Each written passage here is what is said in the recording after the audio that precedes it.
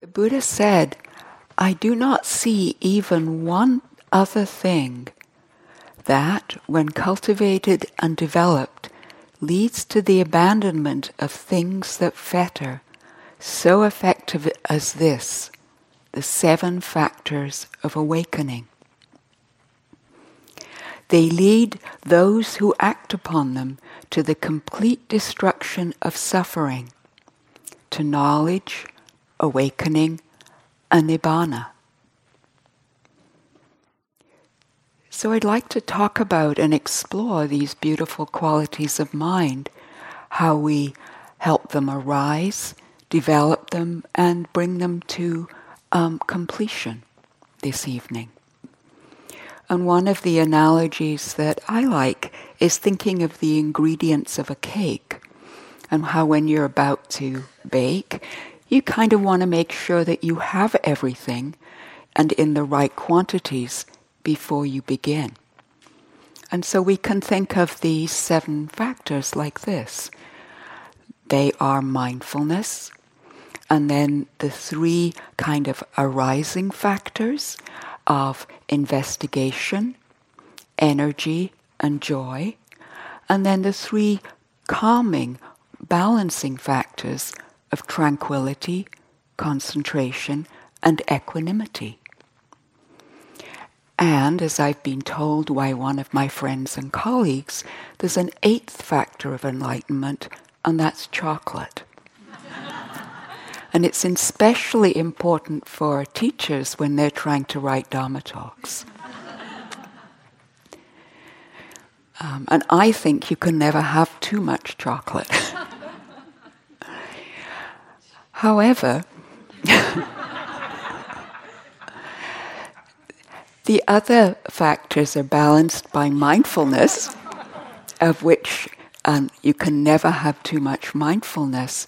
But if we have too much energy in our cake, we get agitated. If there's not enough energy, it's dull. If there's too much tranquility, we might fall asleep. And so the ingredients need to be balanced. And it's helpful to think of them as special qualities that can support and bring our practice alive. And the first 3 qualities, the qualities of investigation and energy and joy, there's a little bit more action in them. They're the causes of that lead to the effects of tranquility, concentration, and equanimity.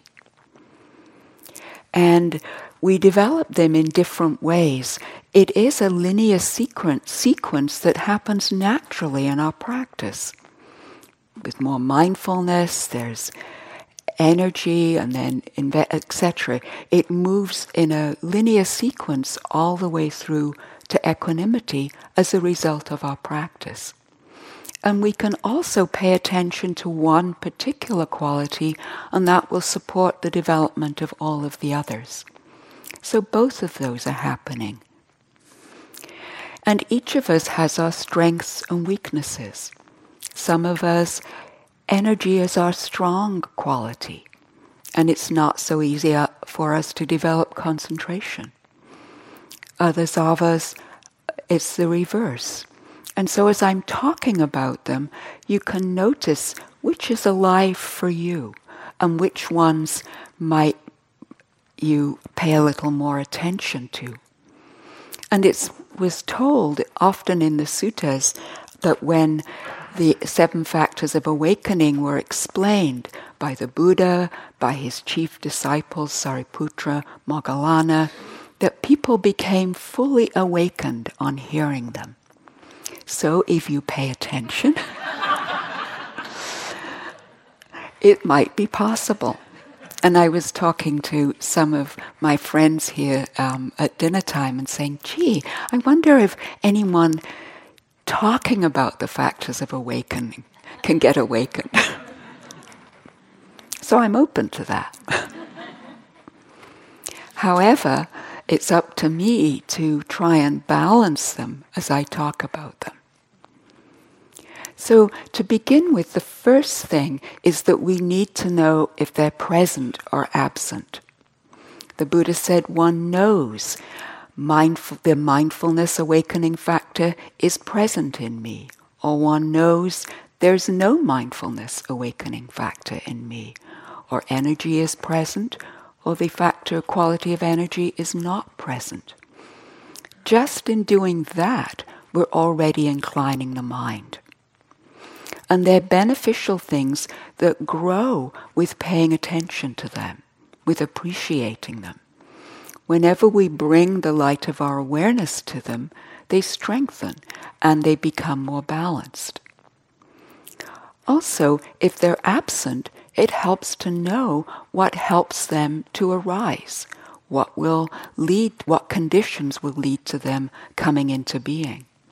And if they're present, how to support them developing further and strengthening. And the Buddha talked about external factors that supported each one and internal factors that supported each one. Some of the external factors he mentioned are having good friends, which you have, and avoiding unmindful people. And the internal factors that are really important are careful attention and diligent.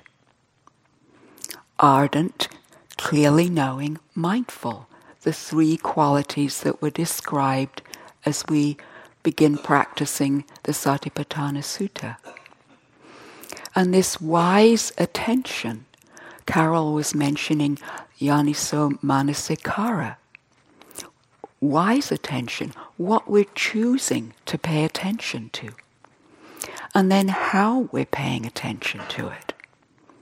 What's the attitude in the mind? And so as we explore, notice as you listen how you're paying attention. Listening with the whole attention in a relaxed way. Relaxing back, receiving. The Buddha said, just as a river flows towards the ocean, the factors of awakening flow towards Nibbana. Inclining the mind towards these energies pulls us into their stream. It happens without us trying. And it brings physical benefits as well as mental benefits. They're very healing. They're all founded in sila. And so taking the refuges as we did this morning reminds us to provide this environment for them to take root. We're secluding ourselves from unskillful thoughts and actions. We're secluding ourselves from the outside distractions. We're building the capacity to be here and not carried away by our stories. And again, another analogy. Just as the rafters of a peaked house all slant, slope, and incline towards Nibbana, so too, when one develops and cultivates these 7 factors of awakening, one slants, slopes, and inclines towards liberation. It's a natural thing that happens. We don't have to try and make it. So I'll talk just briefly about some of the factors and in more detail about others. And if we begin with sati, mindfulness, it's that precise, clear knowing, being awake to what's actually here, as we've been exploring all week. Powerful, careful attention, open, receptive. And it's the foundation for all the other factors. It's necessary for them, and it promotes their arising. And it recognizes the conditions in the mind. Is the mind sluggish or agitated, for example? And so it's beneficial all of the time. And sometimes the 7 factors of awakening are described as going from the near shore of confusion and all the kilesas to the far shore of awakening. And mindfulness being the pole that balances you as you travel to the other shore. And it's really a pivot point between the arousing factors and the calming factors. So we're present and connected rather than disconnected. We're right there in that moment, balancing these qualities. And our training is to establish mindfulness so that it arises again and again and again in the flow of our experience. The presence of one moment of mindfulness in the mind is great.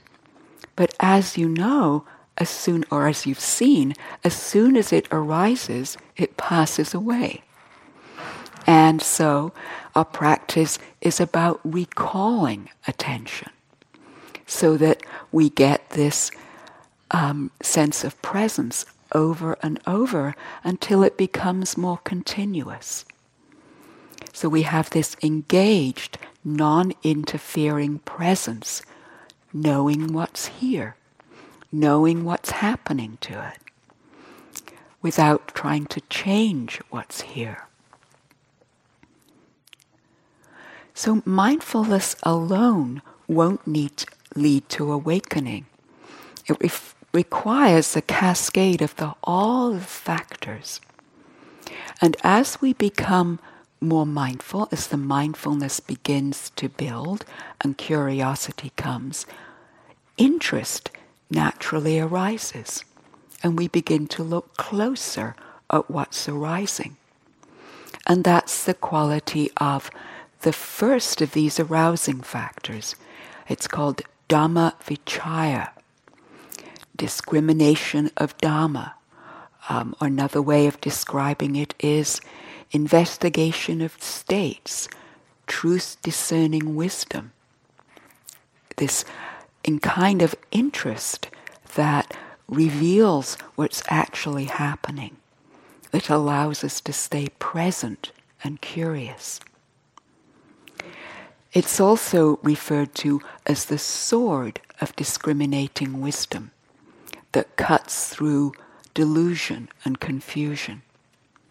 But it's not this cutting through with aversion, it's with discriminating wisdom. And when it's developed, ignorance is seen through. So it's the antidote to doubt, the antidote to delusion. It lights up the field of awareness. It illuminates exactly what's going on. And in that way, it's illuminating the truth. It's showing what's actually happening beneath all the veils of our concepts, our ideas, our beliefs. And it also reveals what's needed. So it's not a figuring out kind of investigation. It's allowing us to see, oh, this is what's needed here.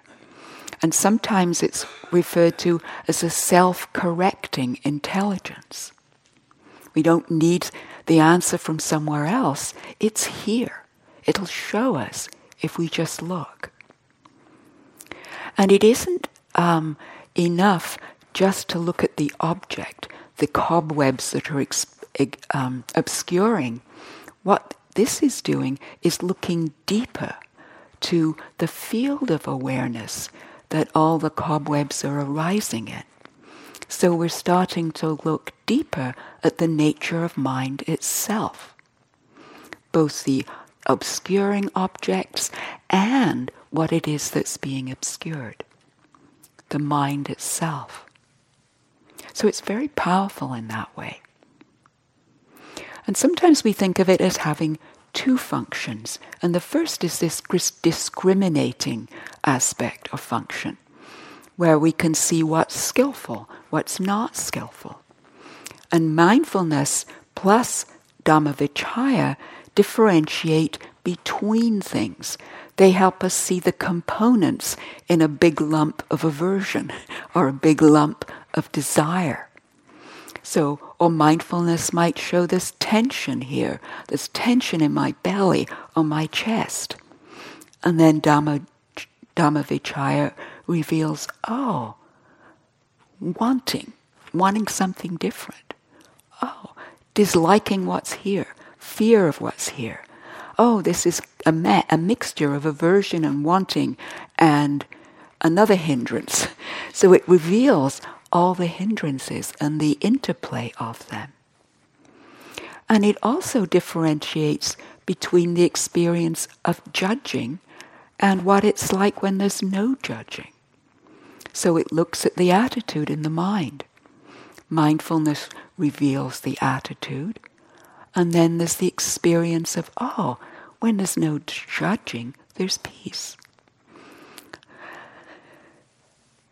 So there's a possibility to not judge with those two combined. And it also shows in our practice that adjustments are needed, and what kind of adjustments, what they are, and how to make them. And so we begin to trust that we can ask, is this working or not? So we're not just, say, paying attention to the breath and getting more and more tense and staying with the breath and getting more and more tense. We're looking and seeing, this isn't working. This is really unpleasant. What's needed? Maybe more space. Open up. Maybe pay attention to what else I'm aware of. And it really helps us monitor our practice so we know what's helpful for us in this particular moment.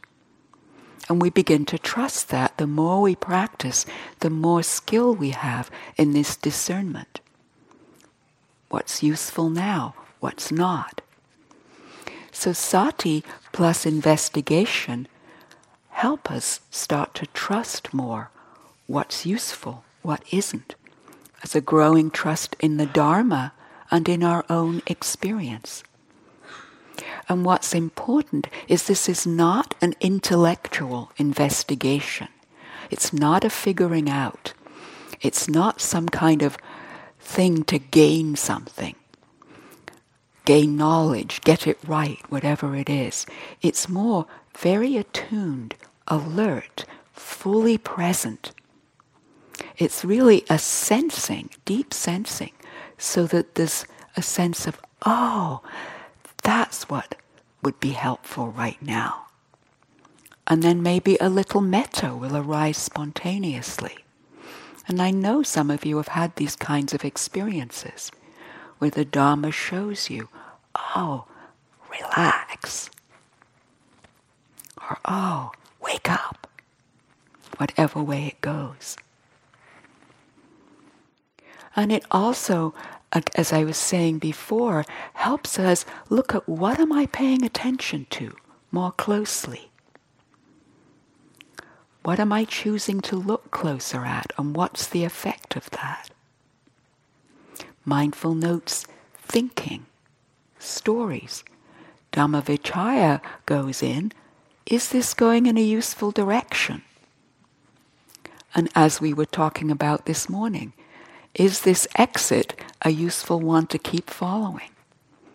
Do I need to make a legal U-turn as soon as possible? What am I connecting and sustaining my attention on?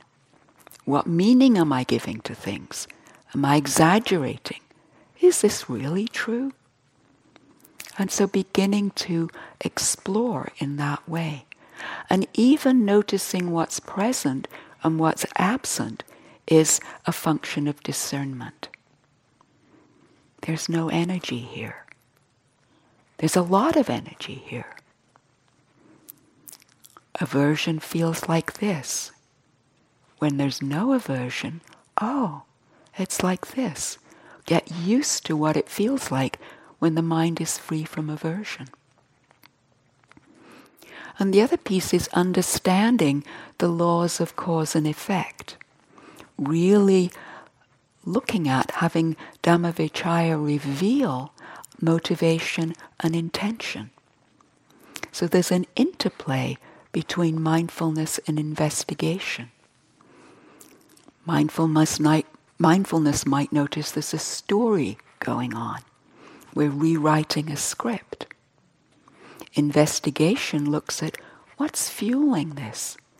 What's fueling the story that keeps recurring?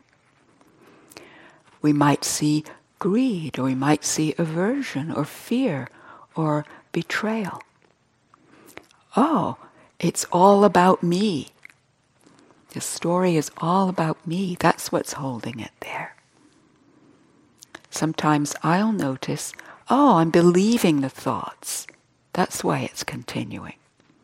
I'm believing them. And sometimes judging the believing is keeping them there. Or aversion to judging the believing is keeping them there. So we see these layers and it starts to fall apart. It points us to the direct experience and helps loosen the layers that are sort of holding these blobs of suffering together. They start to untangle. And then we're seeing a deeper truth, not with judgment, but with discerning wisdom.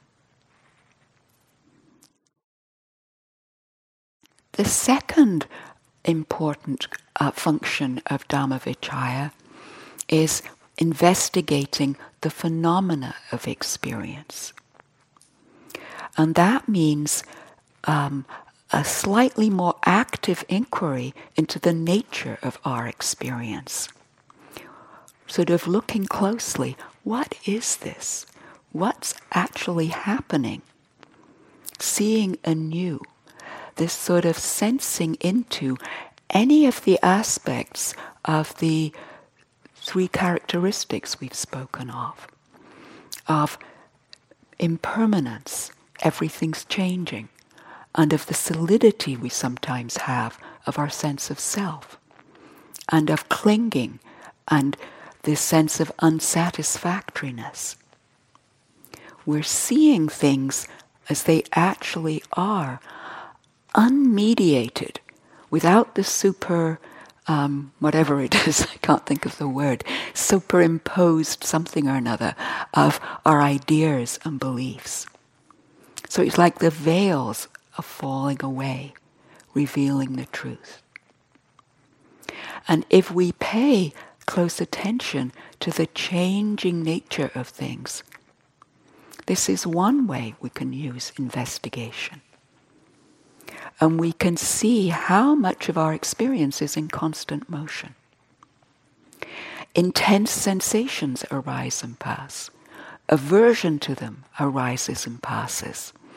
The stories about them arises and passes. The self that they're happening to arises and passes. The clinging arises and passes. And we just see this, everything is changing. All of it. And we begin to see that the hindrances are coming and going. And they're insubstantial. They're not solid and impermanent. Rather than I'm a greedy person or I'm full of greed, greed is arising. Greed is persisting. What's happening that greed is persisting? Oh, I've become the greed. And so we see how it's creating suffering. And we see the impermanent nature of ourself and of all the identities that come together to make a self. We just see, as we look more deeply, the arising and passing of all the identities. Analogy I like is like you're holding one of those dandelion heads, and that old game is you puff. They love me not. I'm the greatest. No, I'm not. You keep blowing it, and each identity changes moment by moment. So we can, with investigation, look at all the assumptions, all the beliefs, all those things. What happens to them as we pay attention in this way? So we're actually looking into the process of perceiving rather than the contents of perception. And I'll say that again. We're looking at this process of perceiving and the process of what's doing the perceiving, not the content. And that gives us a lot more perspective. It's as though we're both paying attention to these objects, and we're also paying attention to the awareness, the spaciousness that they're arising in. And the more we practice, the more possible that is. And then because we have that perspective, the identities with them loosens. And there's a shift in the mind, and we have more space, and we're less caught. So we have more choice in how we respond. So it's important with Dhammavicaya that it's balanced, because it's easy to have too much or too little. When there's too little, the mind feels dull and confused or just spaced out. If there's too much, we can get lost in thought, or there's analytical stuff going on, we're figuring it out, or we start feeling agitated, and there's pressure in the body, or the mind feels tight, contracted. But it's a self-correcting system. As soon as mindfulness notices agitation, investigation might reveal, trying to figure it out, trying too hard, too excited. And then there's a correction. Relax. For me, because this happens to me fairly frequently, it's like, okay, hands off. And I have this image of sitting on my hands, so I can't get in there and fiddle with what's arising. Or going into analytical whatever.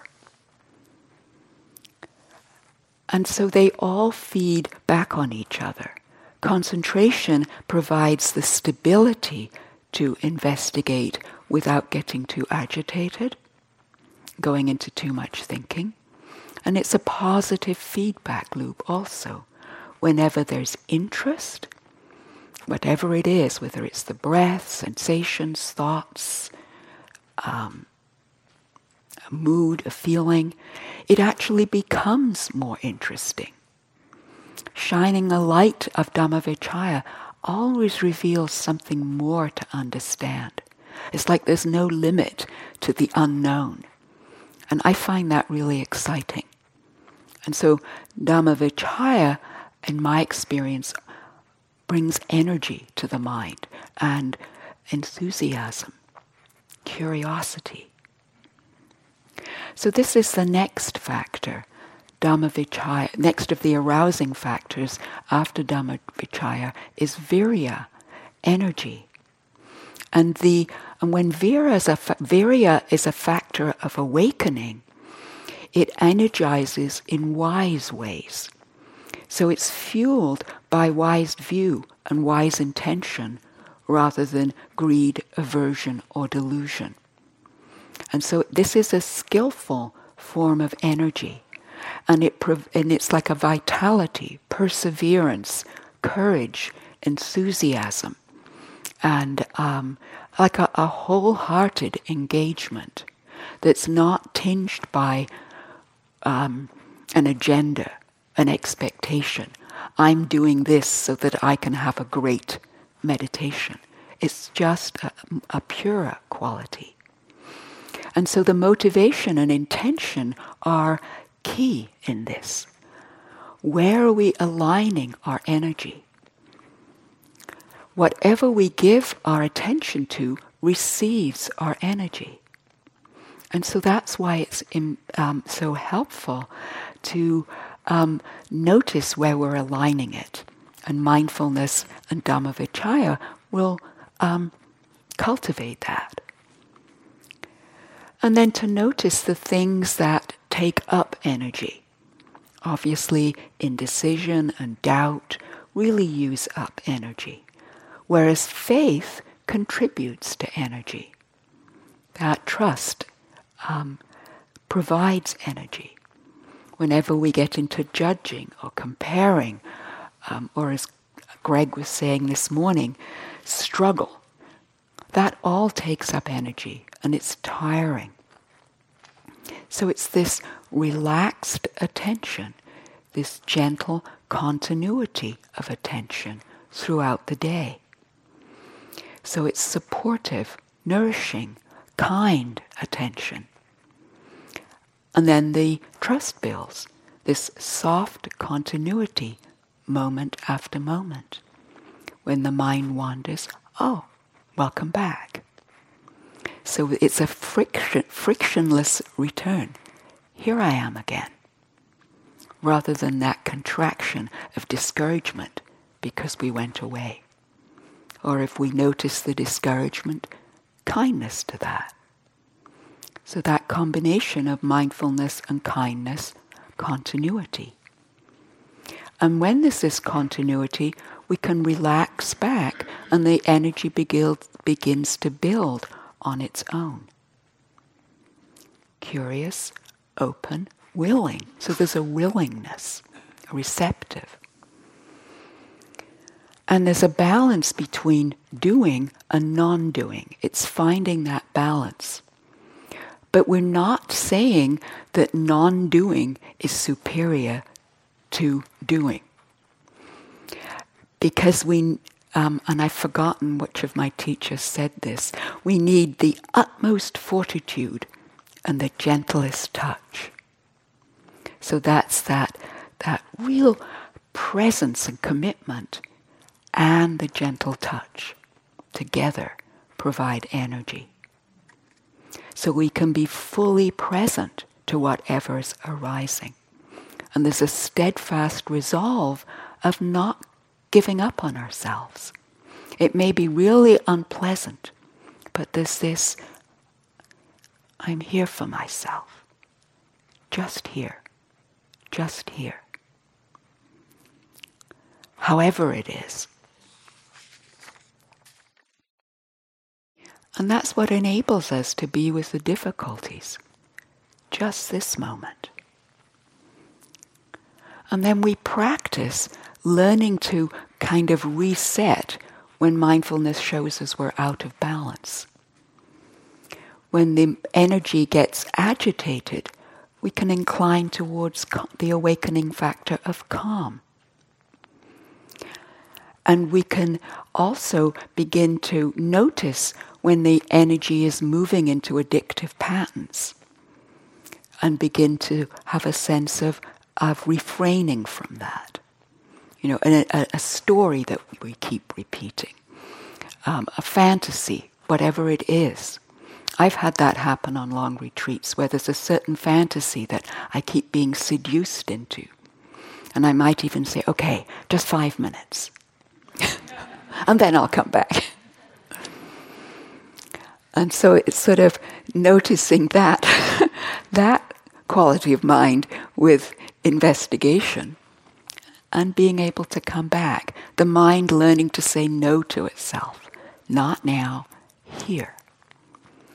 And unplugging, when we unplug from distraction, there's more energy available, naturally. And the other thing that is helpful to know is that unfortunately there is no thermostat where we can set it for the right balance of energy. It's not like now I found how to do it and I can set this up in the future. It's this continual fine-tuning. At the beginning of the retreat, it's more course adjustments. And then it gets finer and finer tuning as we balance the energy. Sometimes it can be the in-breath is bringing in energy and awakeness. The out-breath is calming. So it can be just moment to moment energy adjustment. And when we have this relaxed continuity of presence, the energy and momentum build. And it's like there's a channel for energy and it begins to feel effortless. And as that starts to happen, joy comes into the mind. There's a confidence, and it's as though the energizing factors are coming together to this sustained, joyful interest. And that's the next of the factors, joy. The Pali word is piti. Rapt attention, delight, wholehearted enjoyment. And because you'll be having a whole talk on joy, just say a few things. It can range from just the simple delight at a moment of mindfulness that's clear, to a kind of relief because there's no hindrances present, to a really deep, easeful, smooth kind of joy. And the body and mind often are filled with awareness. And there's a pleasant feeling to that. It's like being saturated with mindfulness and presence. And it just feels really wonderful to allow ourselves to be filled with presence. And this sense of full presence is a condition for joy. This moment is enough. I'm right here. Wow, it feels so good. So just sense that for a moment, what it might be like to be fully present in the body, mind, and heart, however it is.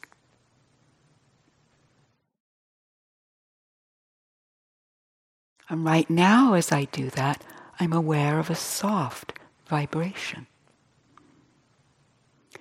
But I also have to be careful that the joy doesn't build into excitement. That's when the joy is unbalanced. Sometimes it can feel very bubbly, and it's like a kid at a party, and I'll have an image of kind of bouncing like this. And then that's an indication to calm. So the joy smooths and calms and moves into tranquility. We can't make joy happen. It arises as a condition of our practice. But we can incline the mind towards it. The Buddha talks frequently about gladdening the mind. Appreciation, gratitude, being open to what am I grateful for gladdens the mind. And you've been chanting both in Pali and in English, wishing in gladness and in safety, may all beings be at ease. I'm really feeling into that sense of gladness as you chant. Judging, comparing, and fixing, and taking it personally, identifying, all block joy. The moment we get caught in that, joy is blocked. Ajahn Sumedho says this: when the heart is free of the illusions of self, there arises a loving quality in the pure joy of being, without expectation of being anybody, becoming anybody or anything, nor the expectation of anything lasting or being permanent. Joy in just being, in this moment, right now.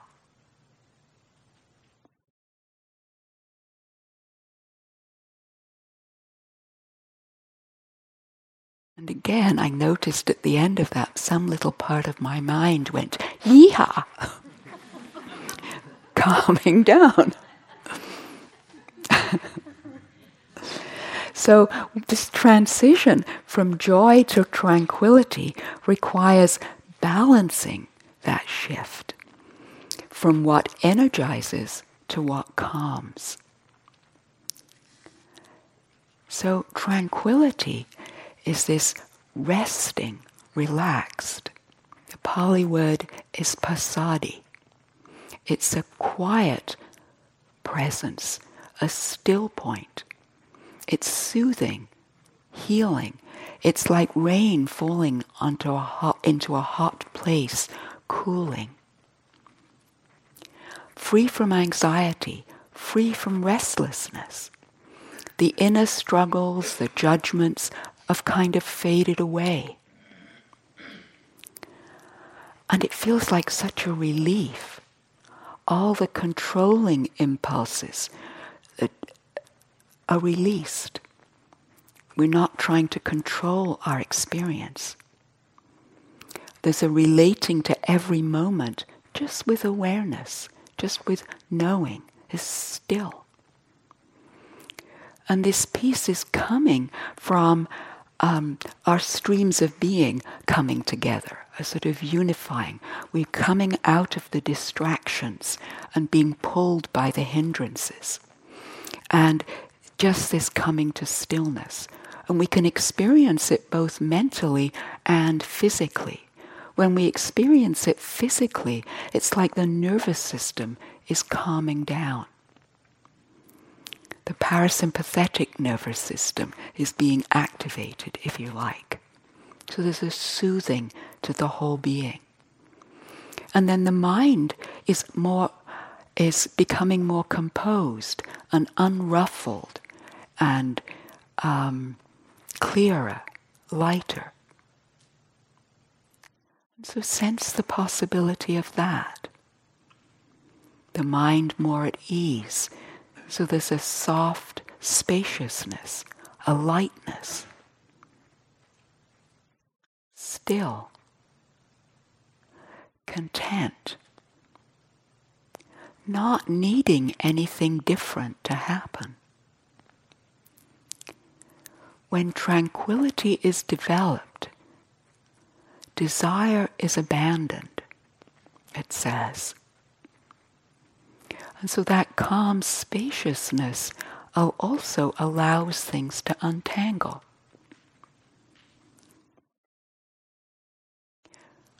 And there are ways of being on retreat that can feed calm or that can lead to agitation. That habit of somewhere better to be, something better to do. That when we get caught, now shall I sit outside this afternoon or shall I sit inside? Maybe it would be better to walk in the hall. Oh, maybe it would be better to walk outside. On the other hand, I think I'll go and have a cup of tea. That sort of is agitating to the mind. It's and we can take our habitual multitasking and busyness into our practice. And also, I know this is true for me, when I'm anticipating what's next. It's that moment of always just that slight leaning into the future. I've noticed that sometimes, even when I'm listening to a piece of music that I really like. I was listening to a Beethoven piano concerto I hadn't heard for a while, and I'm listening, and my mind is producing the next phrase just before it comes. I don't know whether you've had that experience. Like, stop it, let it come up fresh. And so we do that with our meditation. So notice when you're anticipating and see if you can relax back at ease. Let it come. That subtle doing. Sometimes we don't recognize that calm is there. It gets covered over. Or we confuse calm with nothing's happening right now. I'm bored. There's been a lot of intensity, perhaps body pain or emotional pain or stories, and now it's quiet. And we're so used to the mind thinking about something that when there's not that thought, we miss the calm. I think it was Christina Feldman that said, calm equals boredom without aversion. So just note, be present for when calm is there. Appreciate the moments, and then we get to know them, what they feel like, and we don't miss them. The more we give attention to moments of calm, the easier it is to connect and have them deepen. And then of course we can actively cultivate calm, often in nature, being in the stillness of the trees, or of just the simplicity and stillness. So it's an invitation to relax into a wider sense of spaciousness.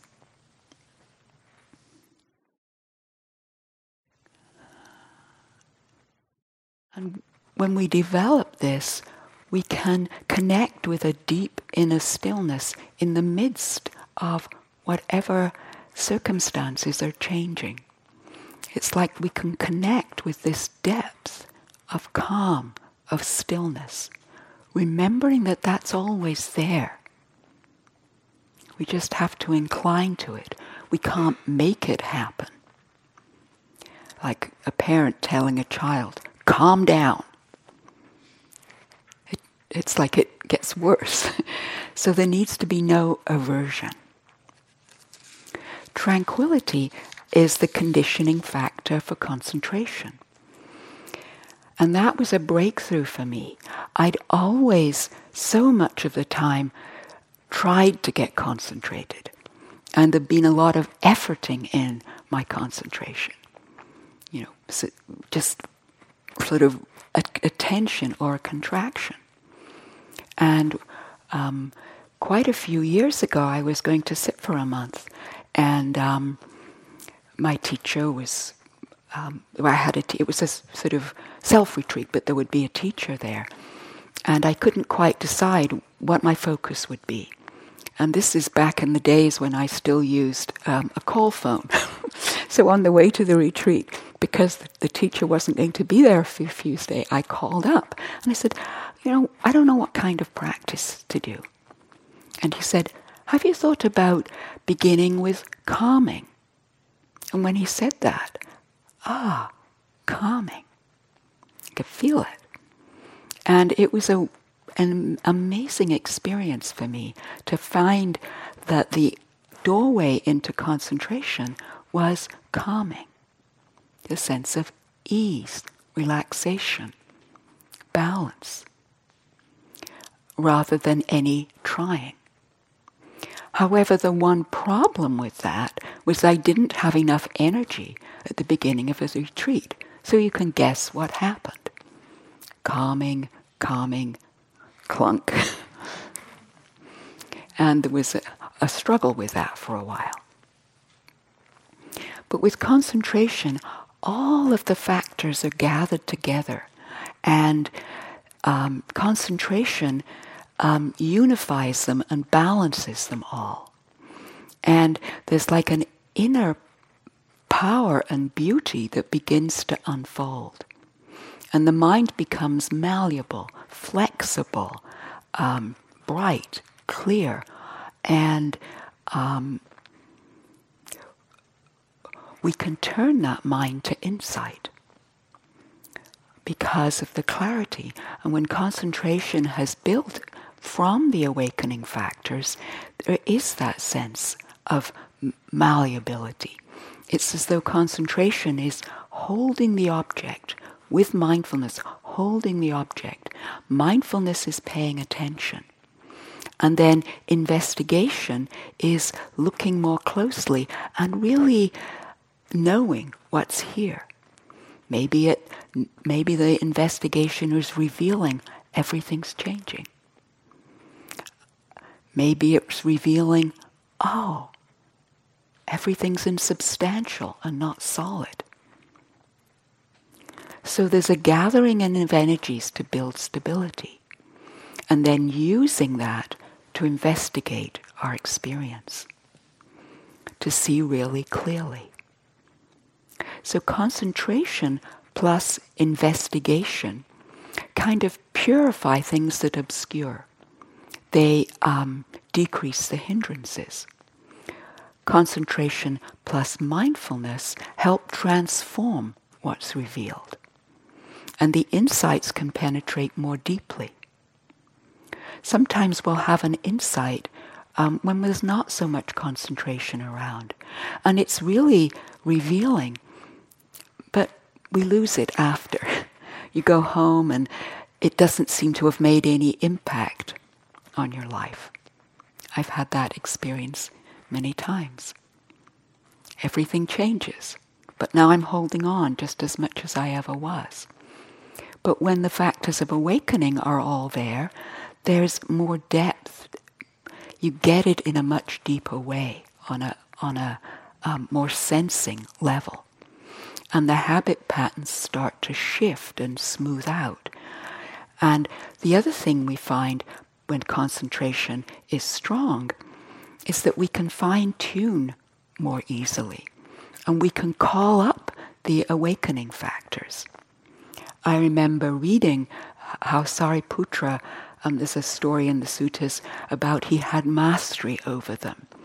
And if he decided in the morning that he wanted the factors of mindfulness would arise. If he wanted equanimity would arise. Whatever factor he spoke to would arise in balance. And he said it was like choosing what clothes to wear. They just appeared. And I really liked that. But then I found, there were moments when that was possible, when samadhi was more balanced. There could be, let there just be a little more energy here, and it would happen. Or let the joy calm a little bit, and it would happen. Not all the time, of course, and not every time, but once in a while. And that built faith in what the mind is capable of. It's possible. And from these, we then develop equanimity. The calm and the concentration develop more fully, and the mind becomes balanced. It's like an equipoise, this coming together of all the other factors in balance. And this is an evenness of mind. Nothing can disturb it. We're neither rejecting nor holding on to experience, neither moving towards nor away. It really feels even. And there's a sense of letting be, and at the same time being completely engaged and present. So it's not an equanimity that's drifting away, but real clear presence. Here, the capacity to include all of experience. Nothing is left out. This too. And it's unwavering and steady. Sensations arise in the mind, and they're known for what they are. It's just a beautiful, it's like the desire to control experience disappears or fades away, and we can be with it however it is. In our practice, it comes and goes. We may have moments when there's equanimity. Sometimes it can last for a long time in our experience. But then it will fade away, and the mind's and we're off balance again. But gradually, over time, it strengthens. And we can incline the mind to equanimity, to balance. And even just allowing things to be the way they are is helpful. There's no equanimity right now. That's how it is. I've learned so much about equanimity by exploring all the moments that there's no equanimity. And in fact, I now have equanimity about not having equanimity. that's helpful. Don't take it so seriously. This is just a moment of no balance. It's very unpleasant.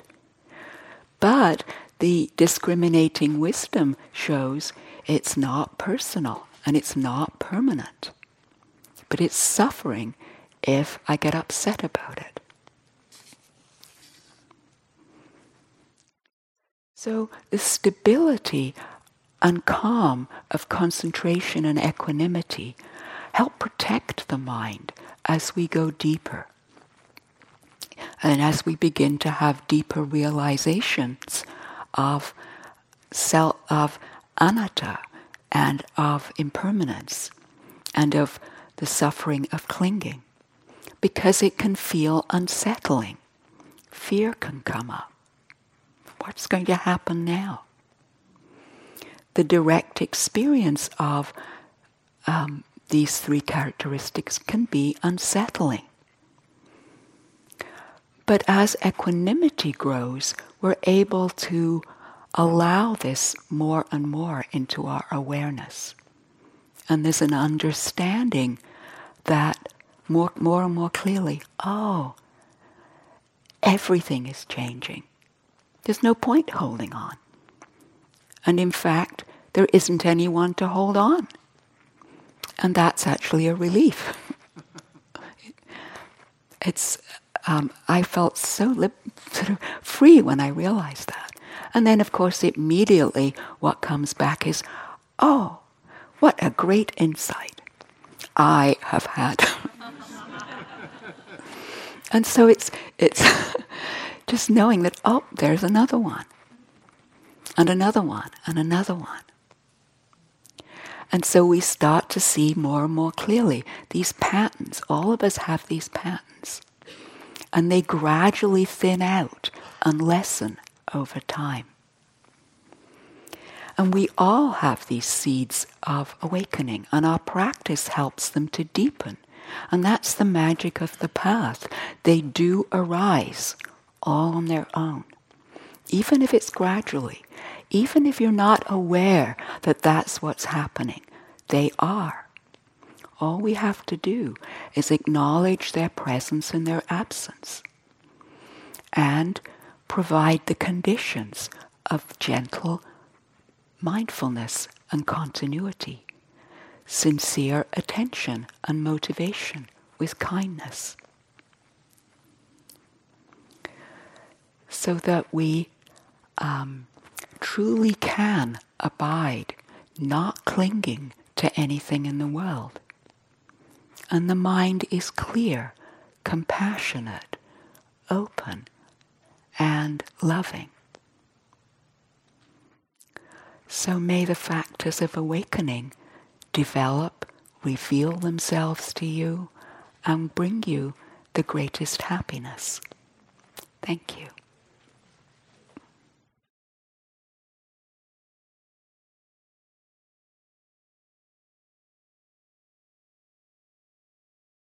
And not to forget the 8th factor of awakening.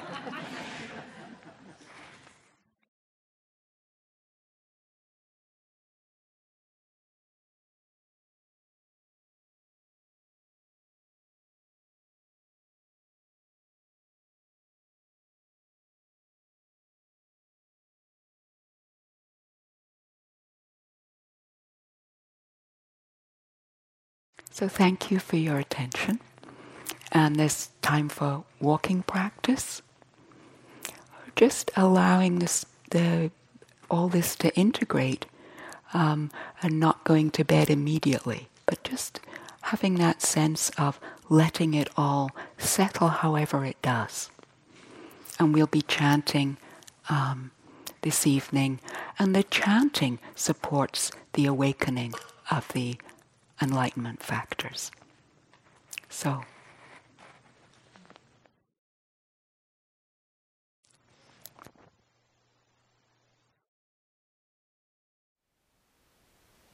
thank you for listening. To learn how you can support the teachers and Dharma Seed, please visit dharmaseed.org/donate.